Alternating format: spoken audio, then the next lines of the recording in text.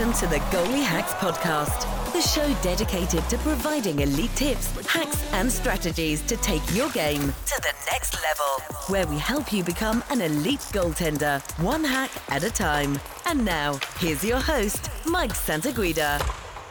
All right, bang, bang. What is up to my Goalie Hacks community members, and welcome back to the show. And a few months on the podcast between December and January, breaking 2 consecutive all-time high monthly download records, and we are now counting down the weeks to the 1-year anniversary mark, and I can't wait to share that interview with you guys for that episode. But for today, we also have just an amazing interview with one of the most well-known mental performance coaches in the goaltending space, Pete Fry, the goalie mindset guy. And Pete is notorious for his lengthy work with Ingle Magazine, which I've been a big fan of for a long time, but has also worked with goaltenders from the NHL all the way down to the minor hockey level on developing and improving their mental performance. And in this conversation, Pete dropped just some absolute fire, diving into a few of his personal main concepts that you can start to implement in your game today to start seeing improved performance and results on the ice right away. So you guys are going to love this episode, so make sure to stick around all the way to the end, where Pete shares 2 of the biggest hacks he's developed during his time coaching and consulting. And there's just tons of unreal little snippets throughout. You guys are going to want to listen to this whole thing. So, but today we're going to do another break from all the ads, an ad-free episode for you guys. So without further ado, let's jump into this week's conversation. I know you're going to love the chat Pete and I had today. Hello, everyone. Welcome to this week's episode of the Goalie Hacks Podcast. And today on the show, I have just another absolutely stellar interview with a world-renowned mental performance coach in the goaltending space, author of the Goalie Mindset Power Program, Pete Fry, the goalie mindset guy. And growing up, Pete played in goal and spent 5 years in the Major Junior Western Hockey League in Canada, picking up WHL All-Star roster spot and back-to-back years of being named the team MVP, and got drafted by the NHL New Jersey Devils as well. And after his junior career in the WHL, he moved on to spend 2 seasons with the University of Calgary, and unfortunately experienced a career-altering knee injury at the start of the CIS Championships in his second year. And after going pro the following season, spending a few years between the ECHL and the Swedish Division I Hockey League, he decided to retire after 3 years of professional hockey. And after working with several high-profile individuals after his playing career, which included the likes of Kelly Rudy, Grant Fuhr, Darren Jensen, Steve Passmore, Ron Hextall, Pete decided to start Puck Masters Hockey and goalie training centers. And since then, Pete has gone on to do even more amazing things, becoming an author, speaker, and professional goalie mindset consultant. He's worked with an amazing amount of amazing goaltenders, and I couldn't be happier to have him today to chat some goalie development. Pete, how you doing, buddy? Thanks for coming on the show, man. Doing well, Mike. Thanks for having me on the show. It's exciting to be on here with you. I've heard so many great things. You have a phenomenal podcast, and I'm just happy to be a part of it. Yeah, man. Well, great to get you on here. The privilege is all mine, and I appreciate the kind words. And I know you've done a ton of work with Ingle Mag over the years, and shout out to them for just consistently putting out great content for the goalie community.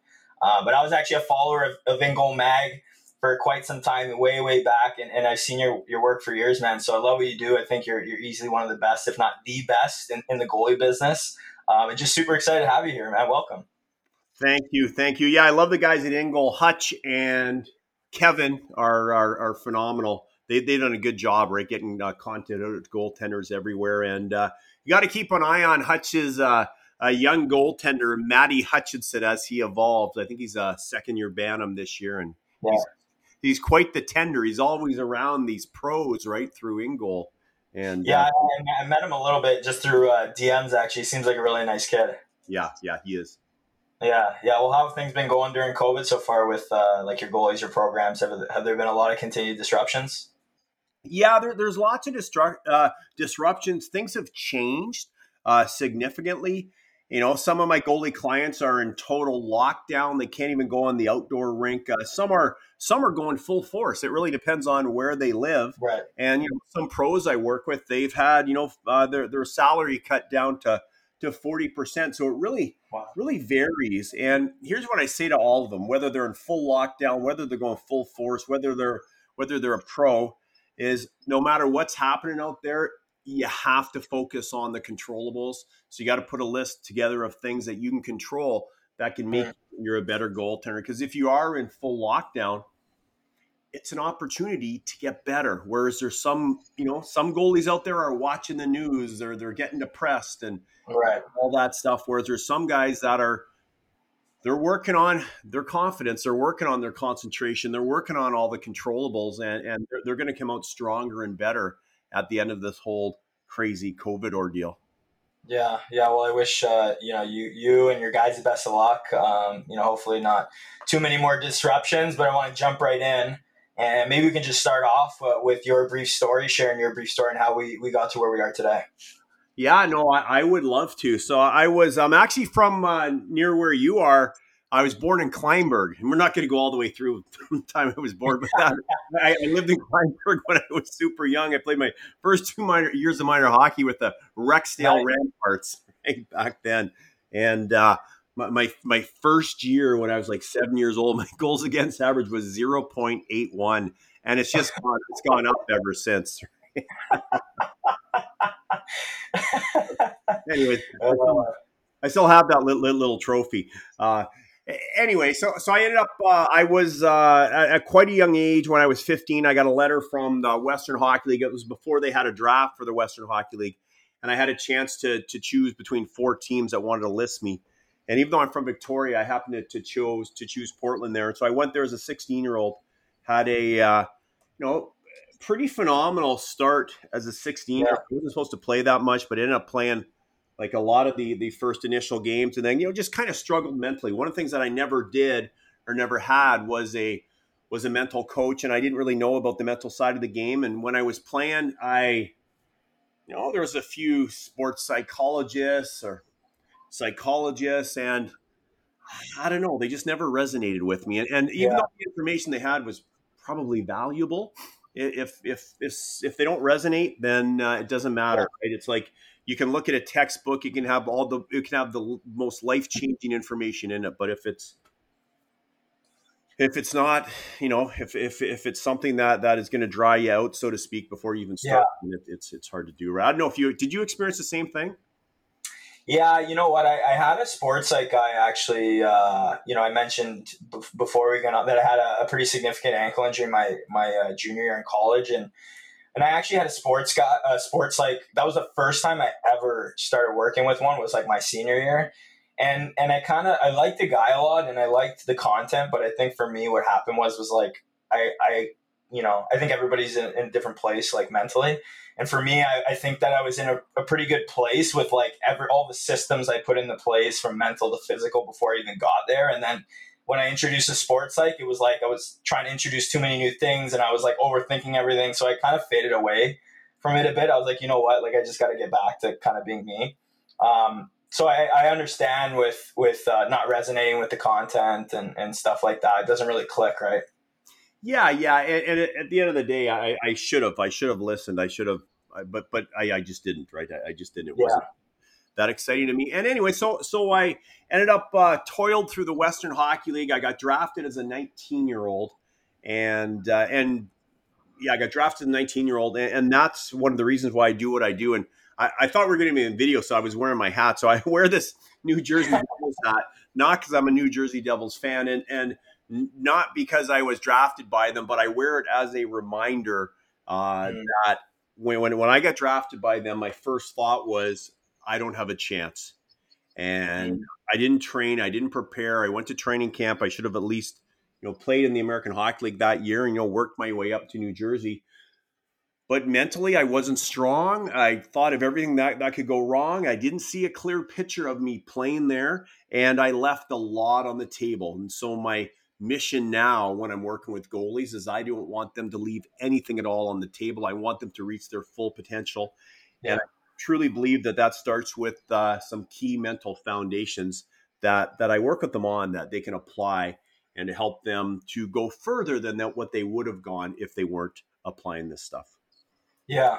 Well, before we get into your systems and the work you've done, because obviously I want to dive into all that, I want to kind of start off a bit more broad and hitting an area where sort of everyone can relate to who's listening. And I want to go through, probably like what the hardest mental challenges that goalie face transitioning to kind of each level from minor hockey all the way to pro. So just to provide some perspective on some of the most common challenges that what everyone can expect when they get there, and how to overcome them. So starting off with minor hockey, where do you think the biggest mental challenge lies for kids, just trying to make that transition either from A or AA to AAA hockey, and what's some advice you have to avoid that pitfall?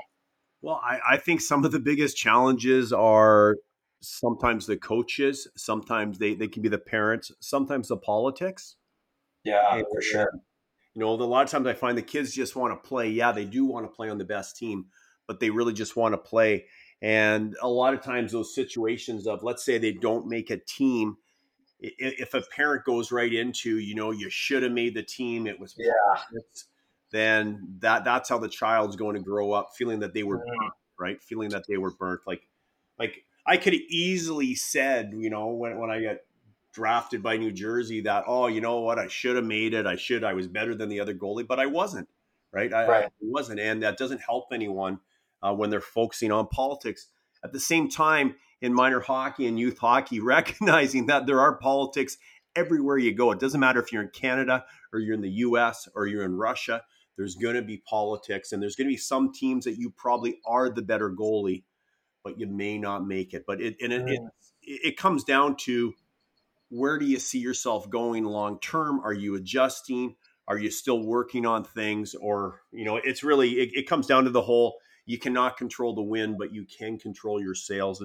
And so as far as goalies go, adjusting through the different levels of minor hockey, I think once again, it comes down to, they need to focus on the controllables, right? How do I get better at my skating, my crease moves? Can I, who am I working with as far as a goalie coach? There's lots of great goalie coaches out there. And, goaltending has come so far. So anyone, I think, can find a goalie coach to work with them on the technical side. And if there's not one in their local area, they can find someone online to work with them on, and to continue to get better. I also think that they do need to work on the physical side as well too, the conditioning, to make sure that's better, because as soon as someone starts to get tired, their concentration drops. But then I also think and then I think they need to work on the mental side as well too, right? That is key as far as the concentration, the confidence, bouncing back, all that key stuff there. But there's lots of challenges, and it's interesting, Mike. I've seen a lot. Like I had on the Goalie Mindset Academy 2 weeks ago, Freddie Brathwaite, and you're probably familiar with Fred. And he had challenges going through minor hockey. He was only 5'7", I believe, but there was lots of politics. But he was just the better goalie. He just outworked everyone. And so if someone is not making a team, they gotta take the responsibility themselves and just think, how do I use this to get better? Because if I am truly good enough, politics should not matter. If the goalie's out there stopping every puck, politics shouldn't matter. Size shouldn't matter whatsoever. And so if you look at a guy like a Freddie Brathwaite, not sure if you know, but he played second year Pee Wee as a 12-year-old. Then as a 13-year-old, he jumped right up and played first year midget. Wow. Unbelievable. Jeez. You kidding me? Yeah. He skipped Bantam. Played, the highest team in midget. And you think of it, it would have been easy for a coach to say, oh, you're too small, or this. But he just battled through it. So, what do you think about, what I think about politics at that level and everything going on, and sort of that mindset about, really focusing on yourself. And that's really the key at those levels to keep moving up. Yeah, I think you really have to, you gotta, what I say called, keep the power, right? Keep the power. Don't give your power away, right? Are you going to let the coach that cut you get all of your power, get all of your energy, as opposed to putting that power into, how do I get better? So it makes that coach look like a dummy for not picking. I think that's where you got to put the energy in. And like I say, we all know there's politics out there, and I know we're not talking about junior yet, and I know we will, but I know there's a coach in junior A in Ontario, or a general manager or a team owner, that he always keeps 3 goalies, and we know what it's like having 3 goalies on a team. He keeps 3 goalies because he makes more money, because they have to pay a certain amount to be on the team, and to me that should be, he should be challenged by the league, and not not be allowed to do that because it's not fair to any of the three goalies to Well, three. that's becoming a problem. Maybe we can jump into junior. That's obviously becoming the pay to play, right? It's becoming an issue. But I guess jumping to junior, maybe just tackling it from the mental side of things, right? Whether it be major junior, tier 2 or tier 3, even, where do you typically see goalies struggle the most mentally when trying to make that transition from minor hockey to juniors, and what's some advice you have to overcome that challenge? Yeah, I think that's a great topic to talk about there as far as going from minor hockey to junior. One of the challenges is going to be they could be away from home for the first time. And no, it's not as bad now because you have Zoom, you got all that you got technology now. But one of the most important things I think is when they're going to junior is who are they going to hang around with on the team, and I think they need to know that and they need to be aware because if they're not aware, they could fall in the trap. Because you look at almost every team, and I remember one of my clients in the past, he came back from NHL training camp, and I don't want to say his name just for confidentiality, but he said, there's always three types at a training camp. He goes, there's the guys that are they're on the team. They're there. There's the guys that are kind of in the middle. They really want to be there. There's the guys that kind of don't care, right? And so I think when the child leaves home to go play, he's got to make sure he's with that middle group or the top group, but then also he's with the best of the best within that group. And another challenge when they leave home is going to be alcohol and potentially drugs as well too. I really think like if I could go through my career again, now I never touched drugs at all. I never would in a million years. But when I started to play junior hockey, and even though I came from a home where I never drank at all, but during junior hockey I started to drink once in a while, right? As trying to be cool, to hang out with the guys, with the boys, right? Yeah. Now maybe things have changed a little bit, but I think I tell my clients, I tell my pros, don't go near it. Don't even. What purpose does that serve for your goalie career? It serves no purpose whatsoever. And I think they have to look at when they're going to junior hockey. I think they got to look at alcohol like I looked at drugs. Like I remember someone telling me when I was 13 or 14, they said, if you ever go near drugs as a hockey player, you get categorized and your career is over. It's done, right? So that was I wish I knew who told me that. I would thank them today because that formed my anti-drug belief system. But I would say the same thing for alcohol. I would say, if you go near alcohol as an athlete when you're playing hockey, word gets around and your career could be done, right? I think that's one of the things. The other things as far as junior going to junior is the billet family.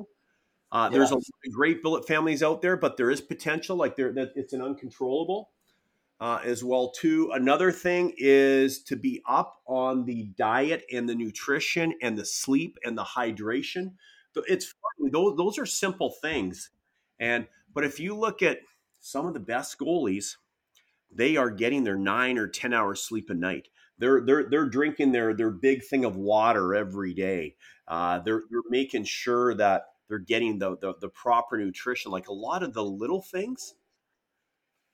And that can go a long way. Whereas I think a lot of guys can get burnt out when they go to junior hockey and they're not taking care of those little things.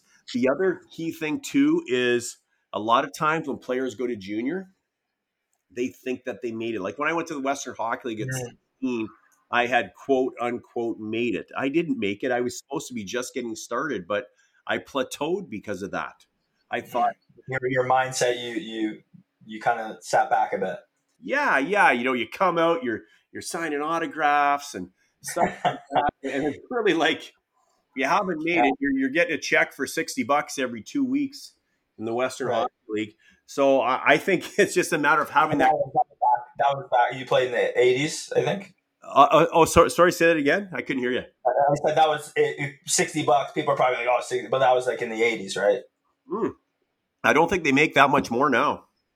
Oh, really? Yeah. No, it's not. It's maybe $100 every 2 weeks. Oh, wow. Because they're staying at a billet family. Everything's supposed to be taken care of. But they're not. So The other things adjusting to junior is I think the players, the goalies, they need to know how to deal with the coaches as far as Mhm. being respectful. If they're not playing, if they're not getting ice time, how do they deal with that? And I really think you got to deal with that by being the hardest worker. And you can not confront the coach, but you can tell the coach, give the coach hints like, hey, I feel like I'm ready. If you need me, I'm ready. Kind of be on the coach's side, right? Sometimes they'll be confrontational, and that's when they can get in the coach's bad books there.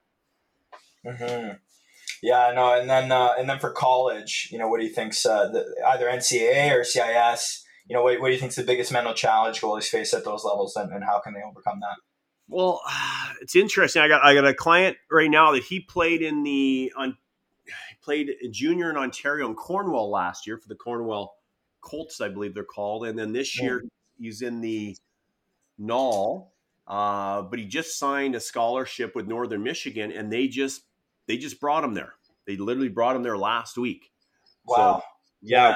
yeah, we were on a mastermind last night with some other goaltenders, and one of the big adjustments was he's got to get up early now. He's got to make sure his school is done. There's so many things to do during the day with school and hockey and to Oh, balance, and it comes down to getting the proper sleep at night so that you do have the energy to do that during the day. And then the other thing as far as school goes, and this can be applied to goaltenders everywhere, whether they're in college or whether they're in grade 5. yeah.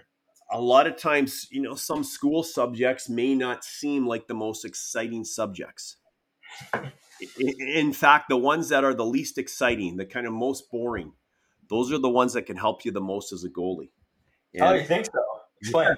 yeah. So, and if you treat it like that and you look at the class like, okay, if I can stay dialed in during this class on all the things that's going to help me do well, believe it or not, that's going to help them stop pucks.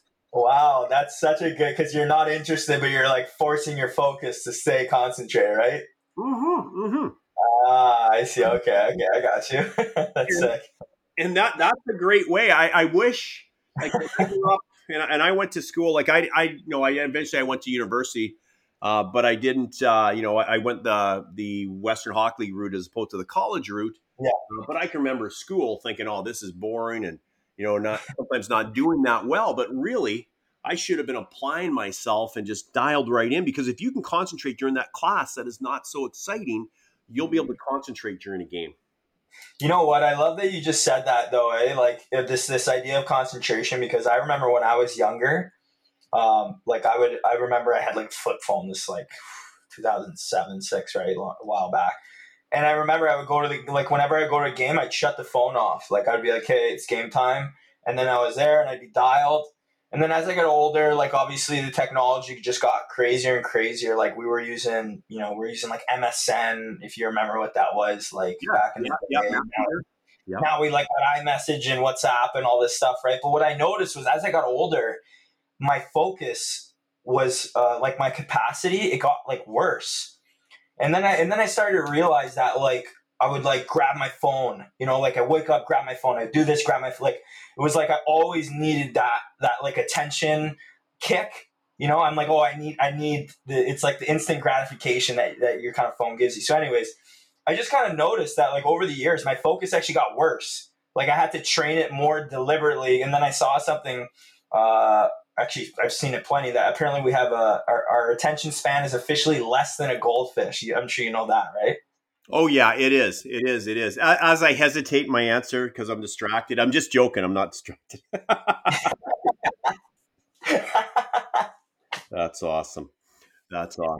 Yeah. So the reason I say I wanted to get your input on it, with technology, like how important do you think that is to train that focus, to deliberately practice your focus and kind of counteract the effects that all the technology and our attention span is decreasing, right? Do you think that's important to do? Oh yeah, 100%. In fact, one of the things that I'm doing on the Goalie Mindset Academy is that we have live concentration games 4 or 5 times a week. In fact, I just did one today at 10:30 Pacific, 1:30 Eastern. So a lot of the the goalies are in school, but we had a goalie on from the American Hockey League that could be playing in the National Hockey League in a month or two.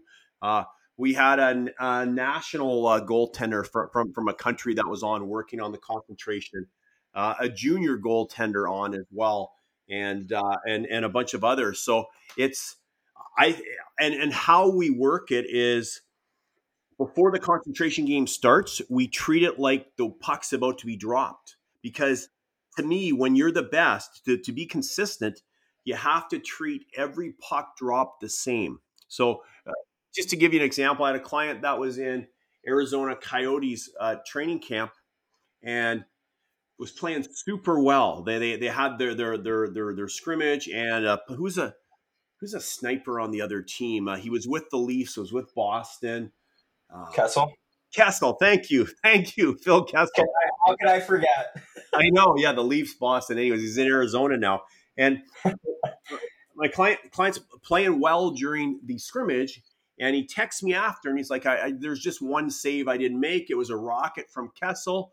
So I always like to talk to my clients and go dig into that situation, because a lot of times it's easy to say, if I had adjusted this technically, I would have stopped the puck. A lot of times it may not be a technical thing. It may be more of a mental thing. And a lot of times they never look at the mental side. As far as, were my eyes dialed in 100% on the puck? Was I fully aware of where the players were and what hand they were? Was I 100% in the moment, or was my mind on something else? So what we discovered was we've worked on creating a pre-face-off routine where he connects a movement to being at the exact ultimate hype level where he plays his best. He connects the movement to being at his ultimate confidence level. So he's 10 out of 10 in confidence. He connects the movement to be dialed in on the puck and the play. So he does that every face-off, before every face-off. Yet, what happened in this situation, the face-off originated down the far end, and he wasn't doing it for face-offs down the far end. So, yeah. Okay. So that puck is dropped. It gets moves up ice quickly, and he wasn't ready. He may be physically set, but he wasn't mentally set. Right. It's like pitchers. They do their same routine before they pitch. So when we dug into that, he was behind the play a little bit, and he's like, he goes, if I do my pre-face-off routine, I'm stopping Phil Kessel on that one. Wow. Right. Yeah. And it's so the reason I brought that up was so on the concentration games, we treat it so every time we start a game, or like there's small segments of games during the program, each time we do it, it's just like getting set for a face-off. And then when the game is over, it's got to be treated the same. Not the game, like when the segment of the game is over, it's like the whistle going in a game. And as a goalie, in my opinion, you got to treat every whistle the same. It doesn't matter if there are two exceptions, which I'll go over in a sec, but it doesn't matter if it is you make a nice save, your team gets two terrible penalties, your team gets a goal down the far end, which I don't like to say that word. Your team gets one down the far end, the puck is out of play, whatever it is, it runs you. It to me, it's got to be treated the same every time. And that's where you get the consistency from, is by treating that the same. And so they have to have a post-whistle routine as well, too. So how do you craft that with them? Do you mind diving into that? Yeah, for sure. So with the post-whistle routine, you think of the whistle goes, and we're going to die. I know we were going to talk about the 3 mental zones. Can I talk about that a little bit right now? Yeah, man, jump into it, dude. Okay, for sure. Perfect. Okay, so mental zone 1 is actually when the whistle goes, in between whistles. That's mental zone 1. That is your rest time. That is like sleeping at night. And you're not going to go to sleep, but as soon as the whistle goes, now you're focused on you. You're focused on your revitalizing, you're breathing deep, maybe you're rehydrating. It's all about you building up your energy again in between whistles. Now, it depends on how long the whistle is. Sometimes you may only have a 7-second break, a 10-second break. Sometimes you're going to get a 2-minute break. It's going to vary. And that's really what mental zone 1 is. So every time the whistle goes, it's the same every time. You're not thinking of, that was a bad penalty that Bob on defense took, right? Right. You're not thinking of that, or I can't believe, Bill missed the open net down the far end. We would have been up by 1. The mental pitfalls, right? Yeah. Love it. The mental pitfall. So it's the same every time. You really don't care. You don't care. Like, you almost don't care what's happening out there, right? You can't underreact. I like to use the word underreact. Yeah, you underreact. You underreact. And then when the puck's getting ready to be dropped, that's when you go from mental zone 1 to mental zone 2, where now you're getting into your dialed in on where the puck is about to be dropped and where the players are, who's on the ice, what hands are they, what are some kind of potentials that could happen once the puck is dropped. And that's really mental zone 2. And then the key is to stay in that mental zone 2, dialed right in. Even if your team has full control, that's where goalies go wrong on the mental side. Their team will have full control, and they're coming out of their dialed in zone, like they're coming out of it briefly, and then there's a giveaway, and once again they're not set, whether it's physically or mentally. I remember a goalie calling me after a game in the American Hockey League. He's like, we're in overtime. I was getting ready for the shootout. There's 10 seconds left. Our D-man has a puck behind the net, and he decides to go through the middle, gives it away. They get a short-term 2-on-1 from the blue line. Bang, bang, bang. I didn't make the save. And I said, well, your mind was in the shootout.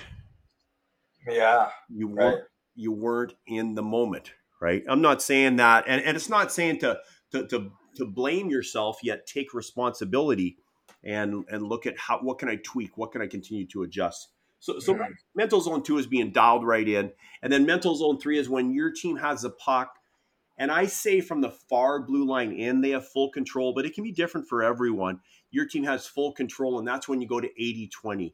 80% just relax, maybe revitalizing, 20% aware of what's happening, ready for a quick turnover. Right? Always got to be ready, right? Yeah, exactly. I've had goalies where the puck's behind their net, their D-man has full control. A winger sweeps in, steals the puck, does a quick wraparound, and it's in. That's it. Yeah. And the goalie's like, well, I came out of mental zone 2. I was relaxed. All right. Very cool. I like these thresholds. I haven't heard this before. This is sick. Yeah, it's a great structure. And I combine this with the athlete mindset compared to the fan mindset. So can I talk a little bit about that now? I think this will be helpful for your goalies. Yeah. Let's jump into that for sure. Okay, perfect. So here's how let's talk about the fan mindset work. Can you remember? You've probably seen it on YouTube. Patrick Steffen playing for the Dallas Stars, and he's on a breakaway on an empty net.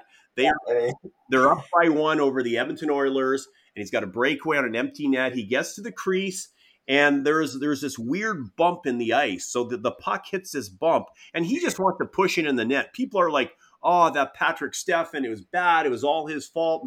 But really, he was taking the safe way to push it in the net. The puck hits a bump. He freaks out. I think he went in the fan mindset thinking we already won this game. He stumbles and he falls, and the puck doesn't go in the net. It goes wide, and Edmonton player picks up the puck. Everyone on Dallas is in the fan mindset thinking he's going to score. He's going to score. He's going to score. We're going to celebrate. So they're already relaxed. And that puck is turned over. The Edmonton D-man picks up the puck deep behind the goal line, feeds it up, a quick pass just before center. I think that guy makes a pass to the other side. That player sweeps in and scores on Marty Turco, and it goes into overtime. Don't they end up losing that game? I forget. I don't know if Dallas came back and won or if Edmonton won at the end of the game there. Yet, if they just had remained, or if one player had remained in the athlete mindset, Edmonton would not have tied it up. Yeah, that clip's pretty. That's gone viral. That's a very viral clip. Yeah, it is. So if you can imagine when you played, and I'm not sure if you were like me at all, but when I was playing, I had no idea about this stuff. So I would be in the fan mindset the whole game. I number one is I would be looking at the clock all the time. Okay, there's 15 minutes left.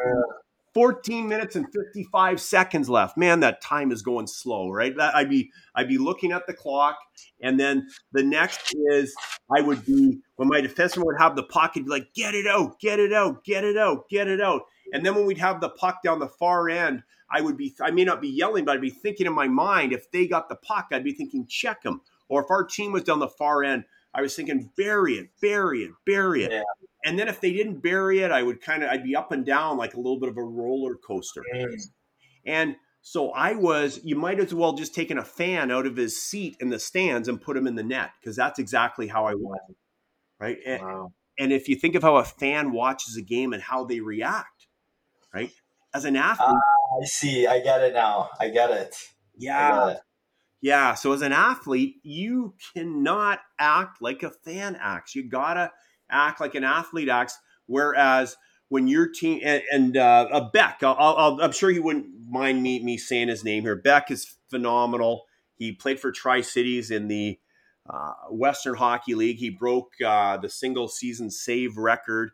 You know, he would get 50, 60 shots a game. They'd play against Carter Hart and Everett, and you know, Everett would outshoot Tri-Cities like 60-15, and it'd be 2-1 for Everett, and Beck was just phenomenal, like just phenomenal. Anyways, he's now with Carolina's organization with the Chicago Wolves. And so back in when he's playing the Western Hockey League, they were playing against Spokane. And Spokane was a stronger team than Tri-Cities. Tri-Cities is up 2-1, and Spokane pulls their goalie. And so Tri-Cities breaks out of their end. They get to the blue line, the red line, the far blue line. Their player gets a puck like around the top of the circles, fires it on the empty net, hits a crossbar, bounces out. Spokane comes back, and Beck shuts him down, makes a save. Tri-Cities wins 2-1. So when Beck called me after the game, my first question was, were you in the athlete mindset when your player had the empty net down the far end? And he's like, 100%. I was thinking, turn it over, I'm ready. Turn it over, I'm ready. Right? Whereas back in the day, I would have been like, yes. I would have my hands up in the air. The premature Sally.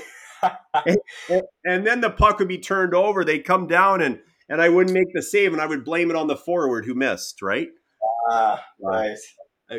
You got to remain in that athlete mindset. It's such a key thing. And there's lots of situations like when your team gets a penalty, you got to be like, yes, we got a penalty. Your team takes 2 penalties. Yes. A great example of the athlete mindset. Not sure if did you watch Austria at all in the World Juniors?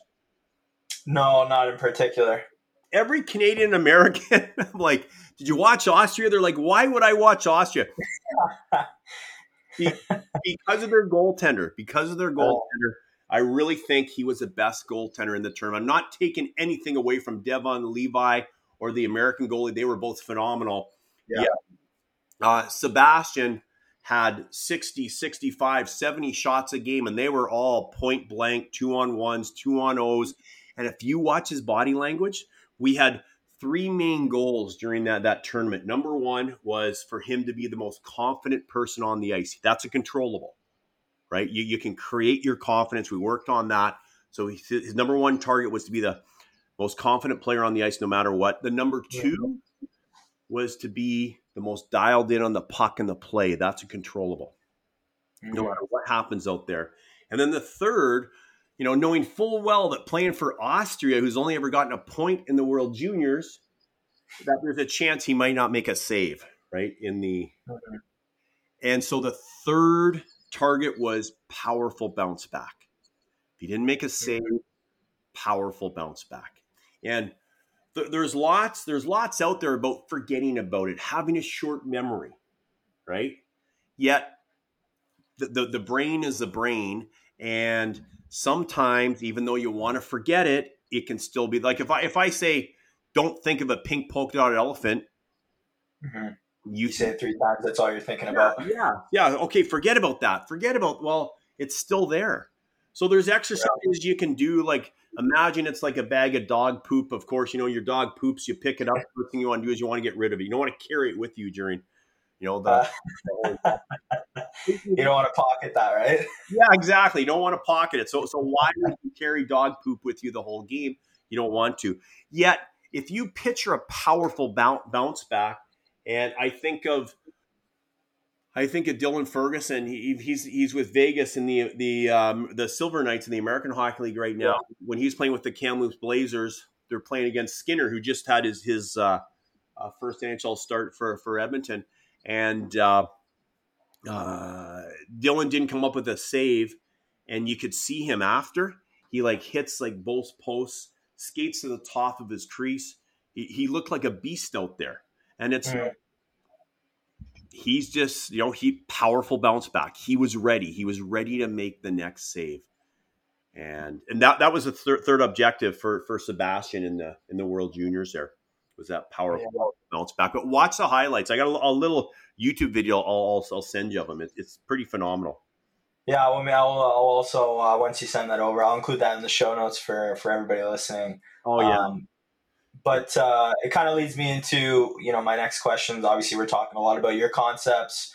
I love them. Love how you articulate them. They're really resonating with me. It's something that I think that you kind of learn in a different. It's in your own head. You kind of frame it a little differently, but you really articulate it well. But I know you've written a couple books and developed a 30-day mindset series to significantly improve mental performance.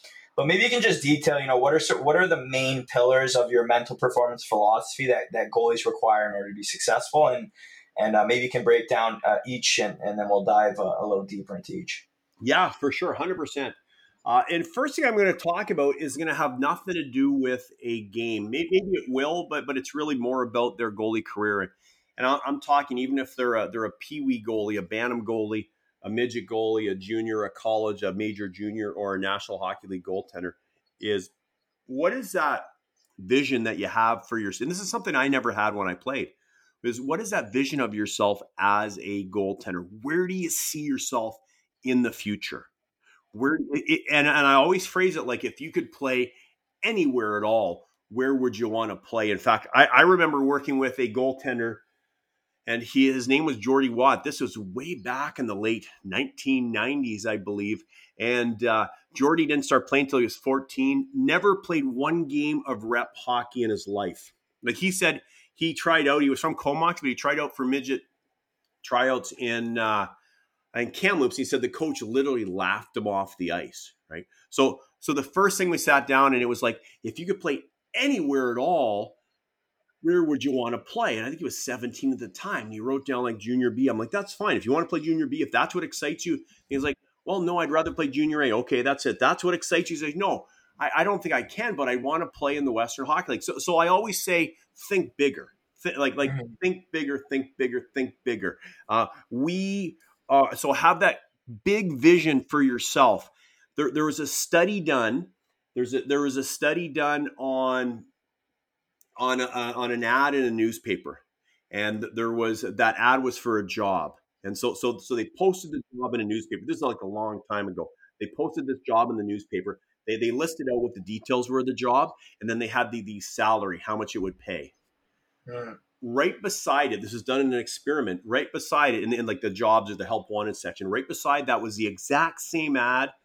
Everything was the same, except the pay was 10 times higher in the second one. And so they put that in the paper. They waited for responses. And do you know that approximately 10 times more people applied for the job that paid 10 times less? Really? Even though it was exactly the same.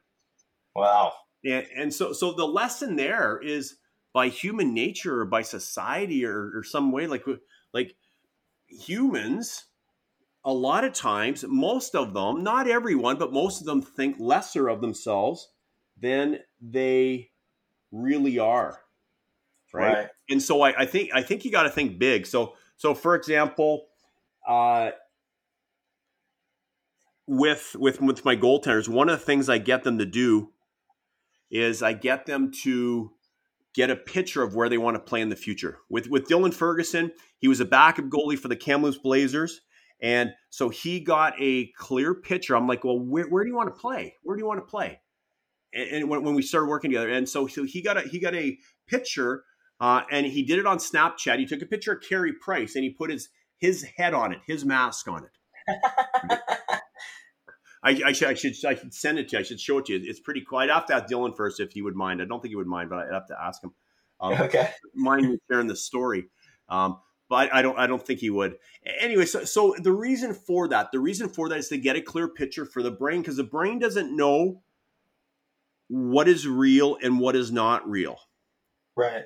And so because of that, you have to give it clear pictures of where you want to go. And so that's what he did. So even though he was a backup in Kamloops and he was playing 1 out of 7 or 1 out of 8 games, we strategized and we're like, well, what if you ask Don Hay? Don's a legend coach, like unbelievable coach. I think he's one of the winningest coaches in the Western Hockey League. And he's like, why don't you ask Don, just say, hey, I feel like I'm ready. Like, don't pressure him. Just say, hey, I'm ready. I feel like I can go in and get us some wins and stuff. So he goes and he tells Don Hay that. And Don Hay literally looks at him and goes, it's Connor Ingram, because that was the other goalie. He goes, the other goalie is Connor Ingram. Are you nuts? Anyways, so Connor goes to the World Juniors in December. Dylan wins Western Hockey League Goalie of the Month in December. Like, literally goes out there, wins it, and gets drafted that year to Dallas. They flip him to Vegas, and he's I think within like 3-4 months he won the first their first exhibition game against the Canucks in Vancouver. I saw his dad in the game, and then he got in a game against Edmonton that season, and now he's he first year pro last year, so now he's on track now. Good. So the first pillar is what's that vision? Where are you going? Where do you want to play? Right? Have that. And you have to look at it every morning, every night. It's got to be clear. That's number one. Number two is confidence. Yeah. To me, like I'll ask goalies, I'll say, what percentage of your success is mental? They'll say 80 or 90. Right. And I'm like, even if it was only 25, that's still a huge amount. You got to work on it. And I'll say, what percentage of the mental is confidence? And they'll say, well, probably 80 or 90. It's a big part, right? When you played, if you weren't feeling confident, it's going to affect your play out there. Oh, if you don't think you can stop it, you already lost. Exactly. Yes.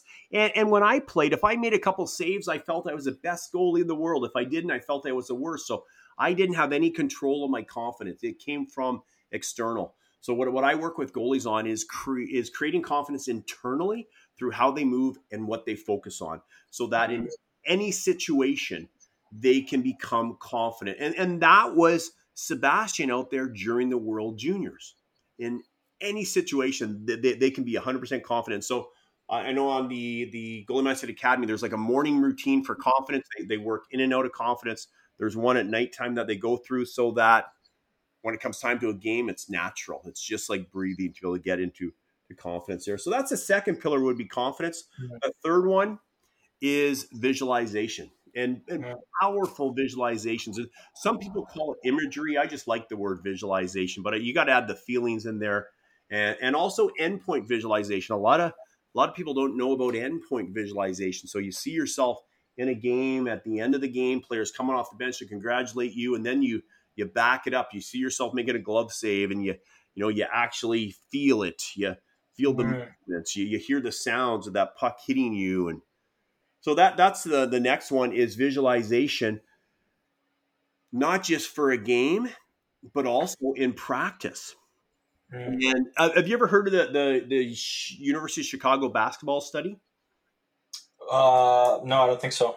Oh, you'll love this. You will love this. You're going to go, why didn't I know about this when I played? That's what I said when I heard of this. They did a study at University of Chicago. Dr. Biasato, I believe was his name. And they basically took 3 groups of basketball players. They measured their... with free throws. Yes. I have heard it, but explain it to everybody listening. Yeah. So they divide up into 3 groups. The third group did nothing, so nothing really changed. But the first group was actually told to practice their free throws every day for 30 days. So they practiced, and they got 24% better. The second group was told, you can't go near a basketball. You can't go near a basketball court. I want you to visualize those free throws every day for 30 days. And that's what they did. And they got 23% better just through visualizing. Wow. So 23 to 24. Yeah. Isn't that amazing? Oh my goodness. So here's where the power comes in. Is I'm telling this story in Vancouver and at a goalie camp there. And Ron is the guy running the goalie school. And so I'm telling it, and Ron is like, this is unbelievable. He goes, it makes sense now. Because Ron goes, when Carey Price played for Tri-Cities, Ron was his goalie coach. And so Ron said, normally when I'm working with goalies and they lose 6-2 or 7-4, 7-2, whatever that is, and I go, how do you think you did? And they're usually super down and they're beating up on themselves, saying, I should have saved that. I wasn't on tonight and this. He goes, Ron said, when I would ask Carey after a game that they lost 7-2, how did you do? He would go into, well, I made this nice glove save. I made this breakaway save. And he would talk about all the things he did well. Right. And so if you think of that 23% rule, and one of the things I say is every word that is said forms a picture in your head. And your mind will move towards those pictures. So after every game, think of it, 70, maybe starting goalie plays 50 games in a year. After every game, he's getting that 23% better, whereas all the other goalies in the league, a lot of games are getting 23% worse. So that can be applied after a game, but it can be applied before a game. It can be applied before practice, after practice. It's all, you have to me, see it to be it. And you have to really work that visualization into what you're doing. It is key. It is key. And once you get it going, once you're on a roll with it, it's like any other skill. You get better. You have to treat visualization just like you treat the reverse VH or breakaway. So that would be the third pillar. And then the fourth one would be concentration. I think that's super important.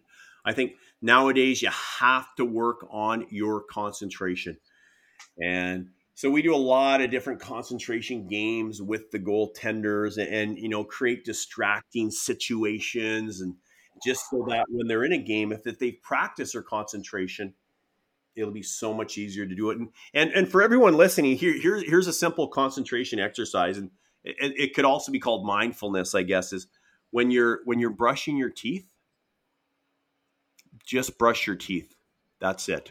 Like just when you just brush your mind. In other words, don't be thinking about what you're going to do today, what you're going to have for breakfast, what's going on, right? Be in the moment. Yeah. Feel the toothpaste in your mouth. And actually, who told me that was a sports psychologist over in Europe where we had a great chat. And I wish I could remember the name. I would give him credit for that. But I'm like, yeah, that makes a lot of sense. When you're brushing your teeth, just brush your teeth. Be in the moment. Be in the moment 100%. And kind of, I just want to dive into, obviously a big one is confidence, like you said, right? And I believe that too. You see it like, how does the small guy make it over the big guy? And how does this X guy make it over Y?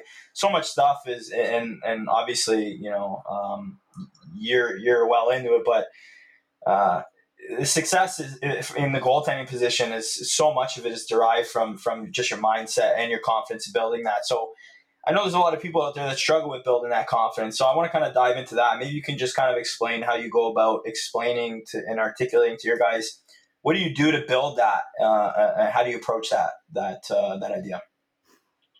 Well, specifically for confidence, here's what I do there is I really go over with them the two main factors to create it. And one is how they move and two is what they focus on, right? Think how you move, what you focus on. So right now, and anyone that's listening can do this right now. And Mike, I challenge you to try this. I don't know if you want to try this. Right now, as you're standing there, imagine you're looking at someone who's not very confident. How are they moving, right? Their shoulders are probably going to be slouched forward. They're looking down at the ground. And when you do that, it's easy to, all of a sudden, you feel differently. Your facial muscles droop. You're breathing, shallow. and imagine, run a couple movies, not too many, but run movies of maybe failing or, not doing well and things like that. All of a sudden, you don't feel that good, right? But you created that. So now change it. Like now just stand up tall, shoulders back, chin up, smile, raise your facial muscles, raise your eyebrows, look right up at the ceiling, and imagine yourself making a glove save, a blocker save, a breakaway save, save after save again and again, feeling like you can stop every puck, feeling like you can make every save. All of a sudden, you're feeling unstoppable. You're feeling like you can make every save, like you can stop every puck just from how you move and what you focus on. Now, we just did it once. We just did it real quickly. A lot of times I'll take them in and out of confidence again and again and again and again and again and again. But then it's got to be practiced consistently as well too.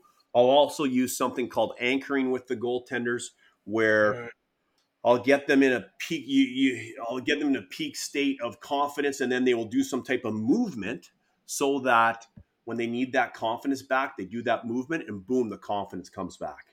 Right? So it anchors it in, just like Pavlov's dogs. Like I have a 1.5-year-old Catahoula hound dog, which looks a little bit like a Rottweiler, and we haven't really trained him that well. So I was just speaking to a police dog trainer, and he's like, maybe I shouldn't say this. He's like, you almost got to starve your dog for like a day, and then you have a treat, and then you connect words to him, right? So I haven't starving him, just so you know, but I fed him a little bit less, and then I'll have services. Yeah. And so I'm trying to get him to do 3 words. One is sit. So and then I'll say stay as I walk away while I'm holding the treat, and third is come, and boom, then I'll give him the treat, right? So I'm anchoring so eventually the food and the words get anchored, and then you can take the food away and just use the words. So with goalies, the confidence, like getting to that peak state of confidence and that movement get anchored together. So eventually you can just do that movement and you'll feel that peak state of confidence. Love that, man. Well, I want to dive into your 2 books, Goalie Mindset Secrets and 90% Mental. All links for the books will be available in the show notes also for everyone listening that wants to go check them out and purchase them. But maybe we can just start with your first book, and maybe you can just detail us, the 2 or 3 most important concepts the book dives into, into detail about and why they're so important, or as we like to call the best goalie hacks from the book. Sure. Yeah, you got it. So the first one was written a long time ago, and it's really just an audiobook version called 90% Mental. And that was done with a friend of mine, Vic Lindell, who is Canada's former national volleyball team coach from a long, long time ago, and first taught me the concept of endpoint visualization. And so we did a book called 90% Mental, and we had some really good guests on, like Jamie Benn was on it, and he talked about I think it was the importance of who you hang around with. I don't know if you remember a goalie named Darren Jensen. He played the very first game after Pelle Lindbergh passed away there for the Philadelphia Flyers. He had a great story on persistence, right? He had to persist a lot when he was growing up. So that's 90% Mental. That's a great one. And then the goalie specific one is Goalie Mindset Secrets, which I really like because once again, if you look at a big, thick book, it could have great information in it, but sometimes it's hard to get that information. So if you look at Goalie Mindset Secrets, it's a smaller book. The letters are fairly big. It's a simple read. Any goalie can read it, whether they are a pro or whether they're a 10-year-old. It's a simple read. It covers a lot of the key concepts we talked about today: the visualization, the confidence, and the vision as well too. So that's a really good one, and I'd be happy to give you a book to give away if you want, or the audiobook version as well, or one or the other for sure. And yeah, that'd be great, man. We do a giveaway on the show every month, so we would love that for everybody listening. If you want to enter into the giveaway, just stick around to the end of the episode, and all the details on how to enter our monthly giveaway will be there, and then Pete and I will connect and we'll give some books away, man. That'd be awesome, dude. Perfect. Love to. Right on, man. Fantastic. And then I guess the other one would be the program, Goalie Mindset Power, the 30-day program for goalies. That's a great one to do. That covers not only in-game stuff, but career stuff for a goaltender as well, too. And It's What do you mean by career stuff? Just like making your way to the next level, dealing with politics, career decisions, stuff like that? it'll have stuff like working with your belief system, so Mm. that you adapt like a pro goalie type beliefs when you're going through that, and also works on your confidence in there, works on doing a career planning session, a season planning session. It's got visualizations to do on the weekend and affirmations to listen to at nighttime as well too. So it really encompasses all the key mental aspects for a goaltender. It's done in a 30-day program where there's an audio for every day and there's a workbook as well too.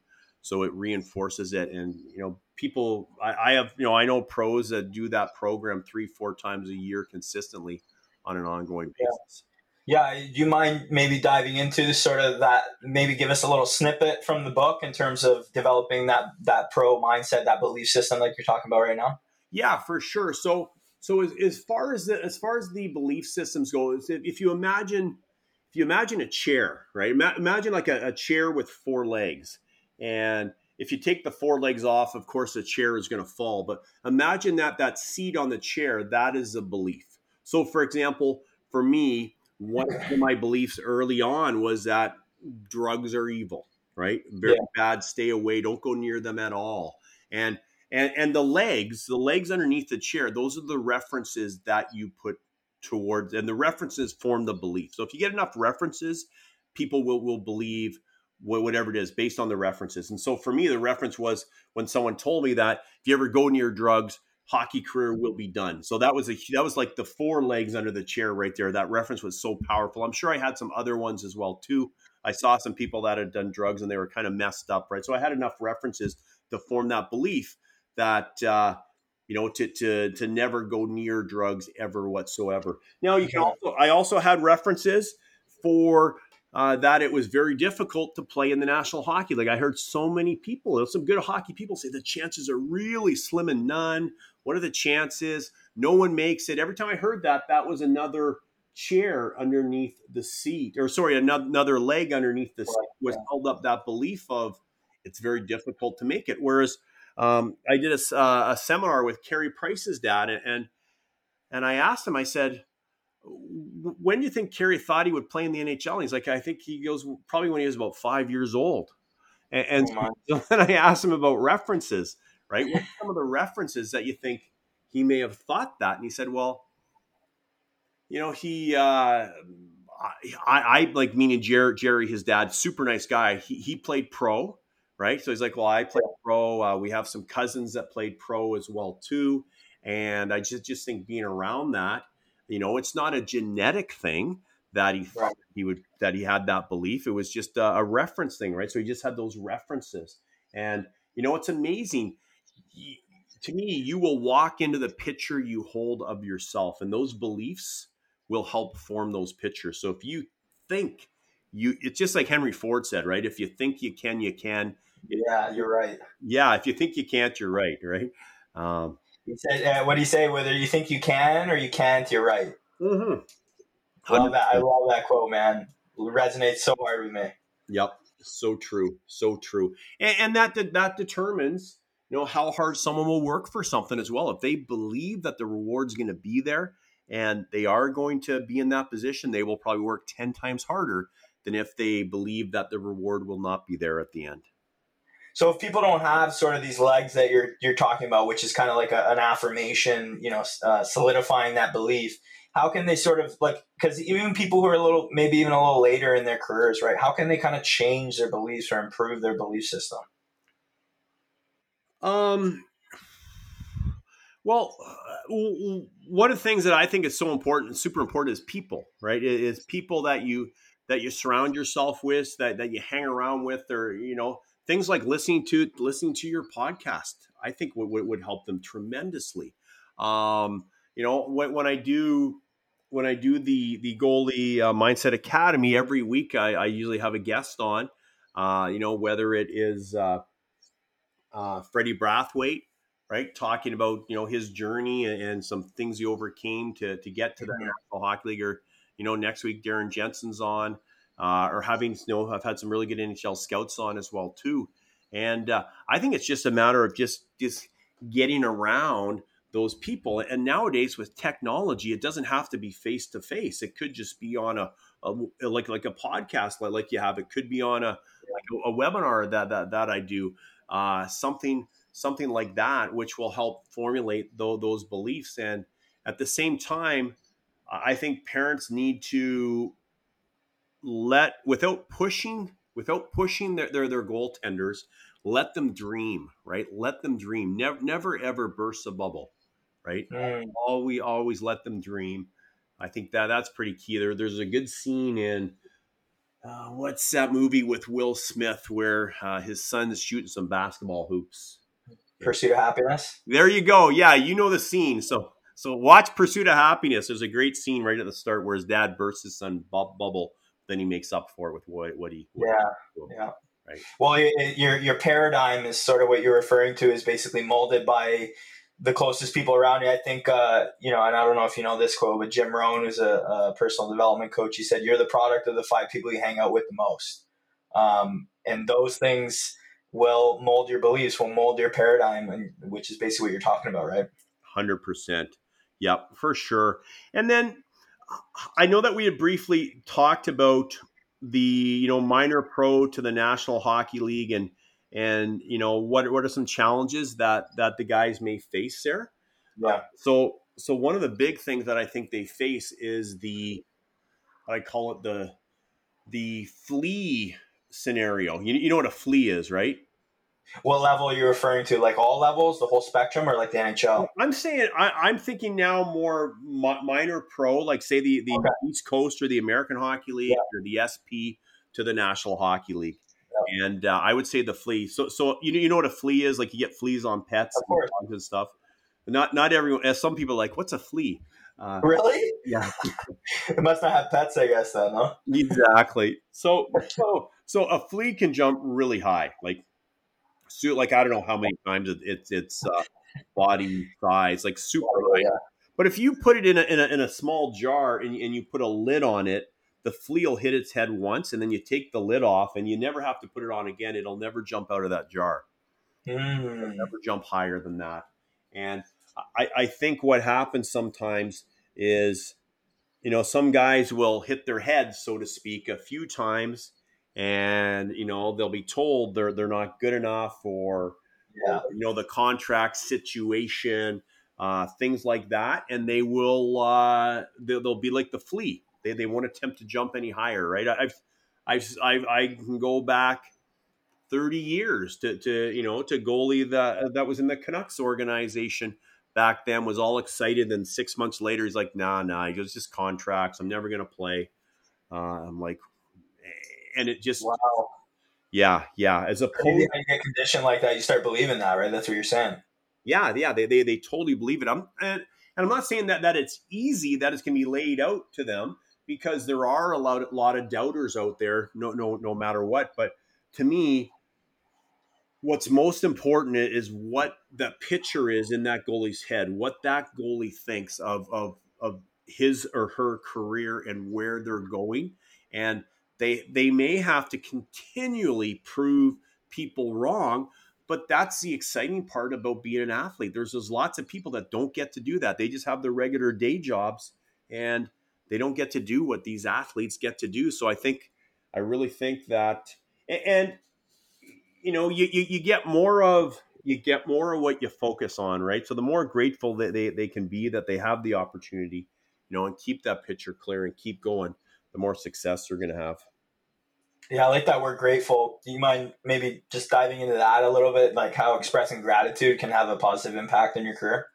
Yeah, 100%. Expressing gratitude is critical, and I go back to the 23% rule, right? The University of Chicago study. When we are grateful, we are almost reimagining things that we already have, or great people that we have in our lives.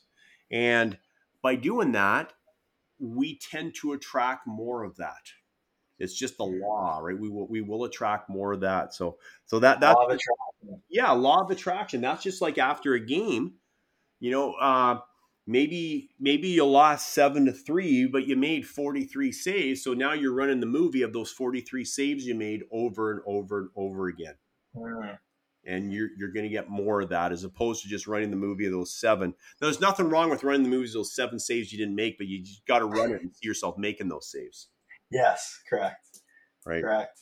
So basically everything you're kind of saying that, you talk about this idea of, whether you think you can, you can't, you're right. And it's this idea that the images that you think about in your head, or the thoughts and the words and everything, create images that imprint on your subconscious mind. Is that what you're referring to? Yes. Yep. 100%. Maybe you can just articulate that to everybody, because obviously nobody's a psychologist. Something I have tuned into quite significantly for a long time, that the power of your subconscious mind and planting positive seeds and positive self-talk.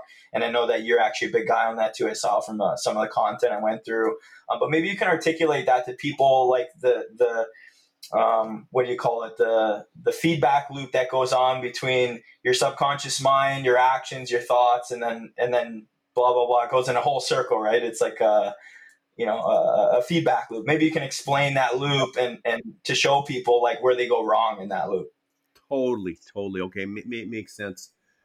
Lee Poulos took the Edmonton Oilers through visualizations in the 1980s when, they had Gretzky, Messier, Grant Fuhrer.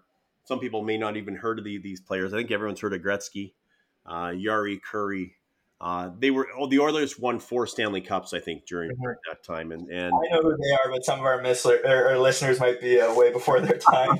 Like, what the heck are you talking about? And my point is, like, Lee was an early mentor of mine, and he lived in Vancouver, and him and his brothers founded the old spaghetti factories. Anyways, so one of the things Lee said was, when I first walked in to talk to the Edmonton Oilers, I gave them all notepads and pens and asked them to take notes. What I'm going to say is important, is what he said. And he goes, guess who took the most notes of anyone there? Who do you think? Oh, the goalie. Nope. Gretzky. Oh. Gretzky took the most notes of anyone there, right? You caught me off guard. Okay, yeah, there we go. Okay, you're 0 for 1. No big deal. So, the other thing that Lee taught me is, he said, we have, and then I've kind of, I've taken it in a way that is very easy to understand, right? That is very, very simple to understand, I think, for people. He said, you have your conscious, your critical mind, and your subconscious mind. Your conscious critical mind has the power of a golf ball. That's the mind that we use when we go to school, when we learn. That is the power of a golf ball. Whereas your subconscious mind has the power of the biggest stadium where you live. So think of where the football team plays, or the hockey team where you live. That's the power of your subconscious mind. And think of this. You can go to watch a scary movie, right? You're going to watch this scary movie, and your critical mind can say all at once that this movie is fake. It is actors. It is not real. Right? It's fake. It's actors. It's not real. No need to be scared. It's fake. But then all of a sudden you're watching the movie, and even though your critical mind is still saying this is fake, this is actors, it's not real, it gets a little darker. The music, all of a sudden you got some scary music, and some guy in the background jumps out of somewhere with a knife or something like that, and you're jumping back in your chair. And you're like, whoa, this is fake, this is actors, this is not real. But your subconscious overpowers it. 100%. And that's why you're jumping back. And so the subconscious mind does not. So here's the key with it. It doesn't recognize the difference between what is real and what is imagined. And 2, it doesn't recognize the word don't. It does not. Whatever. It's like Google. So put in Google don't something, and whatever that something is going to come up. Right? So you can say, don't show me Toronto Maple Leafs, and Maple Leafs in Google, right? Right.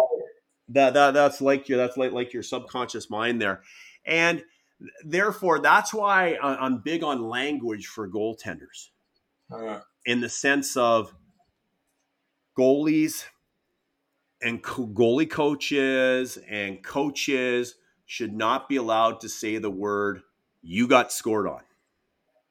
Or the 4-letter word that you like to say, right? You let in a goal, right? You got scored on, you let in a goal, or I got scored on, I let in a goal, I got lit up. Those are just, wow, negatives for the subconscious mind. So instead, we can trick the subconscious mind by saying, I made the save, or I didn't make the save. If you Yeah, that was actually going to be my next question. So maybe you can dive into that, the 4-letter word goal, and you consistently talk about imagery and specifically, how much your language affects your subconscious mind. So would love for you to dive into this idea of not saying the word goal and restructuring that in your mind. How should people approach that? Yeah, so instead of saying goal, say I didn't make the save, because that's actually tricking your subconscious mind. Because when you say I didn't make the save, your subconscious mind still sees you making the save. Mm. So just simply say I made the save or I didn't make the save. I stopped the puck. Mm. I didn't stop the puck. Plus, also, I like it too because it also helps you take responsibility, which is going to make you a better goalie. And it's not playing, Very true. but it's like I did or I didn't. I did stop the puck or I didn't stop the puck. Very black and white, right? I did stop. Where did you come up with that? God. Or even when, I guess, is a better question. I'm just curious. I came up with that through, I saw a video of Carey Price after a game, and it was a playoff game, and they lost. He didn't look happy. The reporters were not being very kind. And two things in that video, I can send it to you. Two things. One is they asked him about what happened at the end of the game, and he goes, whatever he said, he goes, and then I didn't come up with the save. He goes, I just didn't make the save. Right? He didn't say I got scored on. He didn't say I let it in. He said I didn't make the save. So he actually I think he was saying that to take responsibility. Right. He wasn't even thinking about it the way you were. It was the other side of it. Yeah, I think he was taking responsibility, right? And that's one of the things that makes Carey Price such a phenomenal human being and phenomenal goalkeeper. And then near the end of the interview, this reporter wasn't being very kind and says, Carey, do you think you could have stopped that one? Right? Like, what a thing to say, right?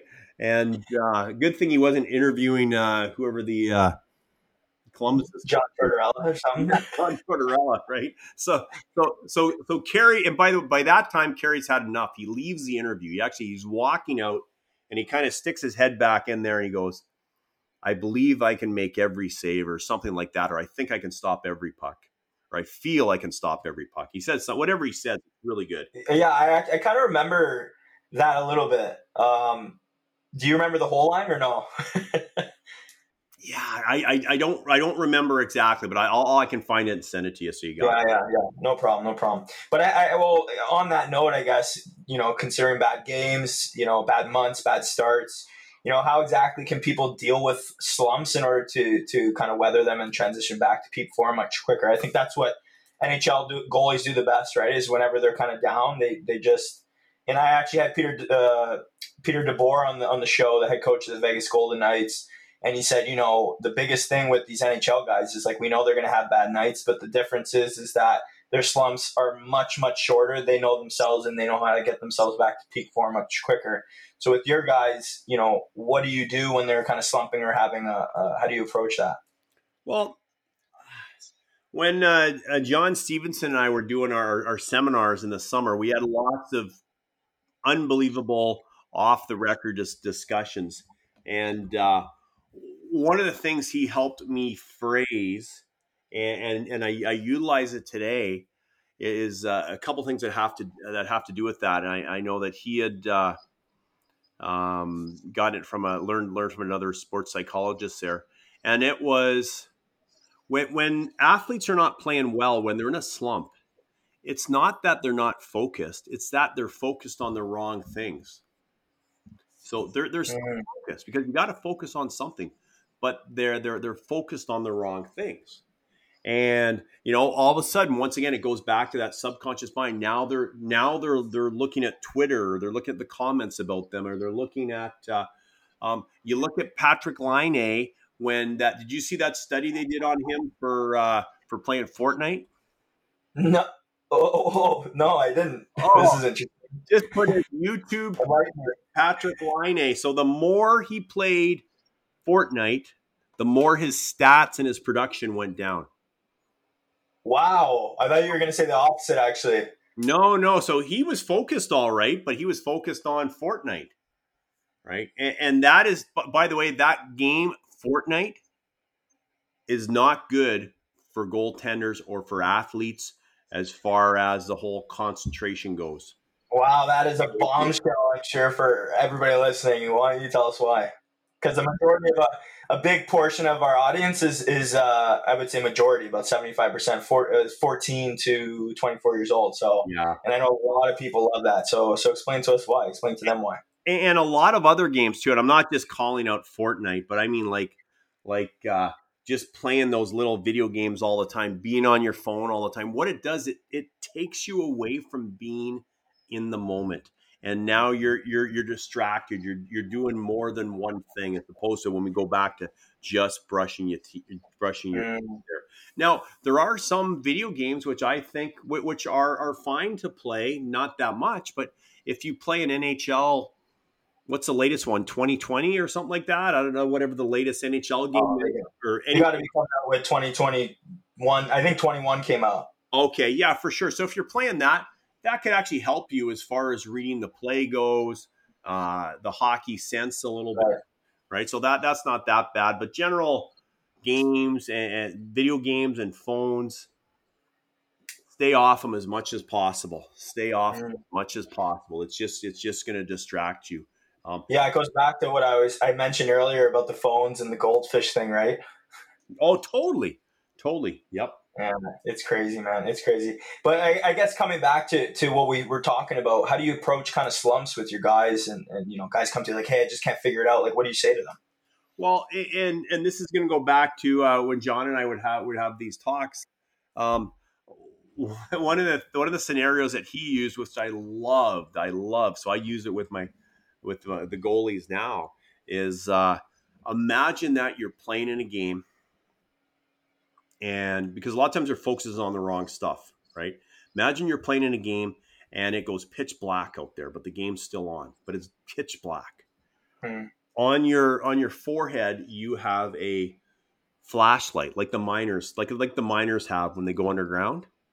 Yeah. So you have a flashlight on the forehead of your mask, and that flashlight is super bright. You can, just through your imagination, you can control how wide it is, how narrow it is, how bright it is.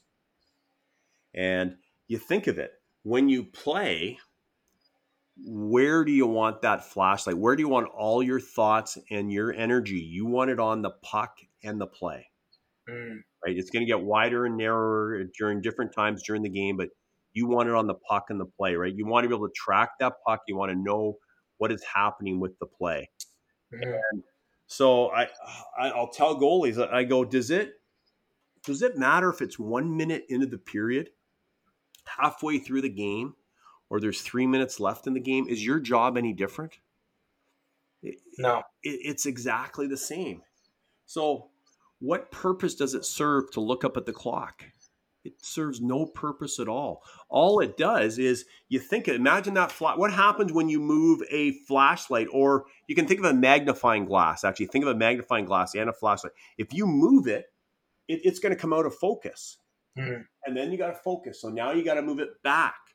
And a goalie that I work with who's in the MGHL, Manitoba Junior Hockey League, they're not playing right now, but before the shutdown, I think it was exhibition season, he had a phenomenal game, got a shutout, and which I don't think is a bad word, by the way, shutout. The challenge is that some of his goalies will go to the end, they'll picture themselves not in the moment. That's the only challenge it can bring. But anyways, so there's a few minutes left in the game, and he actually looks up at the clock. He looks up at the clock. There's like 7 minutes left, and he's like, "Damn, didn't look at the clock." But so he told me after, he's like, I still got a shutout, yet my focus wasn't as much. I still had that image of the clock in my head from looking at it. And so getting back to your question of what can they do to get out of slumps, that's one thing right there. Just focus on what you need to focus on. Be in the moment when you're brushing your teeth. Get off the video games. Get off the video games. Make sure you're getting a great sleep at night. Make sure you are hydrating well. You're getting good nutrition. And run your movie. Run your visualization of where you're going. Every morning when you wake up, every night before you go to bed. I have a system on the Goalie Mindset Academy where when the goalies get up, they have affirmations they listen to. They have a visualization that they do. They work on their confidence. There's one or two other things they do, their hype level, and then there's some stuff for mental health they do. But if you're just doing that, and I always say, it's the little things that are easy to do and easy not to do, which will make the difference between success or failure long term, right? It's easy to do that in the morning, but it's easy not to do it. And to me, the best do what the rest are not prepared to do. Yeah, they have this idea of the compound effect. Have you heard that before? Oh, yes. The compound effect with Darren Hardy. Great. Yeah. Great. Love it. Read. I like it. That's an easy read book too. I love it. Easy read for people out there. And honestly, having played minor pro all the way up to the ECHL now, you kind of see that the marginal difference at the pro level isn't necessarily enormous, right? It really is when you get to that level, the little things, your margin of error needs to be so slim, right? And those details, that being detail oriented, building that mindset over your career is really over the long term what allows you to excel and get ahead of guys, right? Yes. Yeah. And that's going to make the biggest difference. Consistent. And I kind of want to dive into COVID a little bit, because obviously everybody's a little, a little struck here by everything that's happened. I can't believe hockey's not starting. Everything's going on, and I'm sure we're kind of settling into a period where a lot of people are letting off the gas big time. So in terms of COVID, what kind of mindset? You kind of mentioned it earlier in the conversation regarding, hey, this is an opportunity to get better. But maybe you can detail your advice to everybody during COVID, the mindset they should be having and what they should be doing at home to make sure they're ready to be successful when we kind of come out on the other side of all this. Yeah. So number one is, I think the mentality during COVID is to have that mentality of, this is a time where I can get an edge on goaltenders that are out there. Number two is to have the mentality that I need to focus on the controllables. I can't control if the ref makes a bad call, if the government makes a bad call. That's an uncontrollable, right? Right. There's no sense focusing on that whatsoever. It's not going to help. You're not going to change things as far as that goes there. Yet I would put together a list of what are the things that I can do during COVID to work on my skills. So if they won't let me go on the ice, that's an uncontrollable. What is a controllable is I can do the basketball study thing. I can visualize. I can visualize making glove saves every day. They can't stop me from doing that. What are 2 or 3 things that you recommend people do on top of that? I would recommend doing that. I recommend hopping on, podcasts like what you have here. I think it's great for goaltenders, putting good stuff in their mind every single day. And because their mind is it's like a garden. You think of it. If you have a garden outside and you don't do anything with it, what's going to grow automatically without you doing anything? Right? Mm-hmm. Weeds are going to grow. That's what happens to people's minds. So, but if you want flowers, if you want vegetables, you got to plant good stuff in it. So do stuff like that. I recommend if anyone's listening here, the Goalie Mindset Academy, we have it set up where it's no extra financial burden on families. Hockey's such an expensive sport, so we got it set up that way there. So it's really good for them. If they can do that, that's going to make a massive difference for them. Where can people head to go check that out? You know what? I'll send you a link after. You and I will figure something out where you can put it on your site. Yeah. For sure. We'll Okay, so everybody listening, I'll get that link from Pete, and it'll be in the show notes as well if you want to go check out the 30-day program. Or maybe they send you an email or something to say, hey, I'd like to try it out, and then we'll do something for them there. Yeah, sure. Anybody looking to try it out too? Yep. You can either head to Pete and say you heard it on the Goalie Hacks podcast, or you can head to me, let me know, and I'll hook up with Pete and we'll get you started. How's that sound? Yeah, that's perfect. And then the other thing is, do not watch the news. Like, and tell your parents that. Do not watch the news. Every word that is said forms a picture in your head. Remember that, right? And the news, self-fear. The news is so super negative. Do not watch it. Stay away from it. Eat the proper foods. Do some stuff to boost your immunity, and you'll be super strong, right? Just yeah. Have you seen these things called concentration grids? Yes. Oh, yeah. We do a lot of them in the Goalie Mindset Academy. We have our own platform that we've developed. It's just in beta testing right now too. Very cool. Cool, man. And then I guess finally, maybe you can share, like, obviously we've gone on for a long time here, but the conversation's great. That's where we're going with it. But maybe you can just share, with everybody, like your best 2 or 3 goalie hacks that you found whenever you implement with goalies. They very quickly experience more success and much better performance on the ice. Three? Or do we say three? 3 best goalie hacks? Keep it small. 2 or 3. 2 or 3 most important things that, like, you implement. 2 or 3 quick ones. Okay. When you wake up in the morning, first thing, brush your teeth. Be in the moment when you brush your teeth. Make your bed. And then add another habit. Those are habits, and add another habit on. So those aren't the 2 things, but I'm just leading into it. So then take some time to either do some affirmations or run the visualization of you playing in a game on a team that you want to play on in the future, in a game that a lot of people say is a big game. And see yourself making save after save again and again, over and over, dominating out there. That's the first one. Do that every morning, every night before you go to bed. That's a powerful one. That's a powerful one. And then, the next thing is make sure, it sounds simple, make sure you're getting a good amount of sleep each night, like 9 hours, 10 hours of sleep every night. Make sure you're hydrating well, you're having good nutrition, and hop on these concentration games and stuff like that we do. It'll help skyrocket you. Yeah, well, Pete, do you have any last words of advice for everyone listening that you feel passionate about sharing? Stop the puck. I'm just joking. Every picture, every word that is said forms a picture in your head, right? So just stop the puck. You can do it. Believe in yourself. Believe in yourself. Doesn't matter where you're at. It's where you're going that matters. It doesn't matter where you're at. I don't care if you are you're playing in the National Hockey League right now and you're listening to this, or if you're playing house hockey at the Pee Wee level or juvenile or whatever. It's where are you going? What are you doing to get better, and do it consistently? You focus on the compound effect. Think big. Believe in yourself. There's going to be a lot of naysayers out there. Forget the naysayers.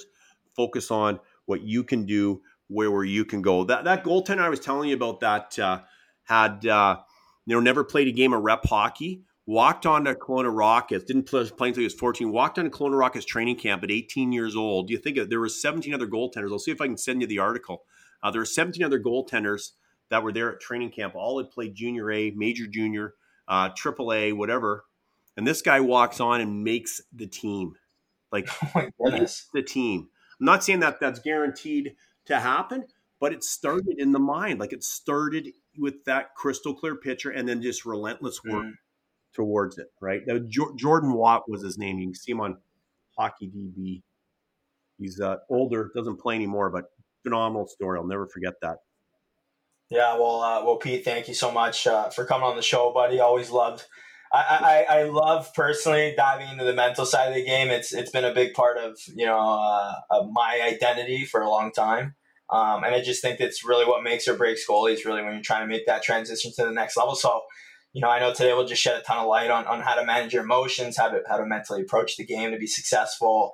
how to manipulate your subconscious to do better, and ultimately how to set yourself up to make the transition to the next level much easier. But can you just let everybody know where they can get in touch with you online? Yeah, for sure. You can get in touch with me online. You could send me an email. It's kind of long. Pete Fry, PETEFRY at goaliemindsettraining.com. You can probably just Google goalie mindset and you'll find some of my stuff there. That's probably the best. You can send me a text to 604. Oh, you know your number? Yeah, it doesn't matter. 604-351-7985. That's probably the simplest. Just send me a text. Say, hey, I was on Goalie Hacks. I heard your podcast. And then whatever you want to say after that. You can tell me to get lost, whatever it is. And then you got Instagram as well, no? Twitter? Oh, yeah. Instagram. Yeah, you bet. Instagram is, what's my Instagram? I should know this stuff.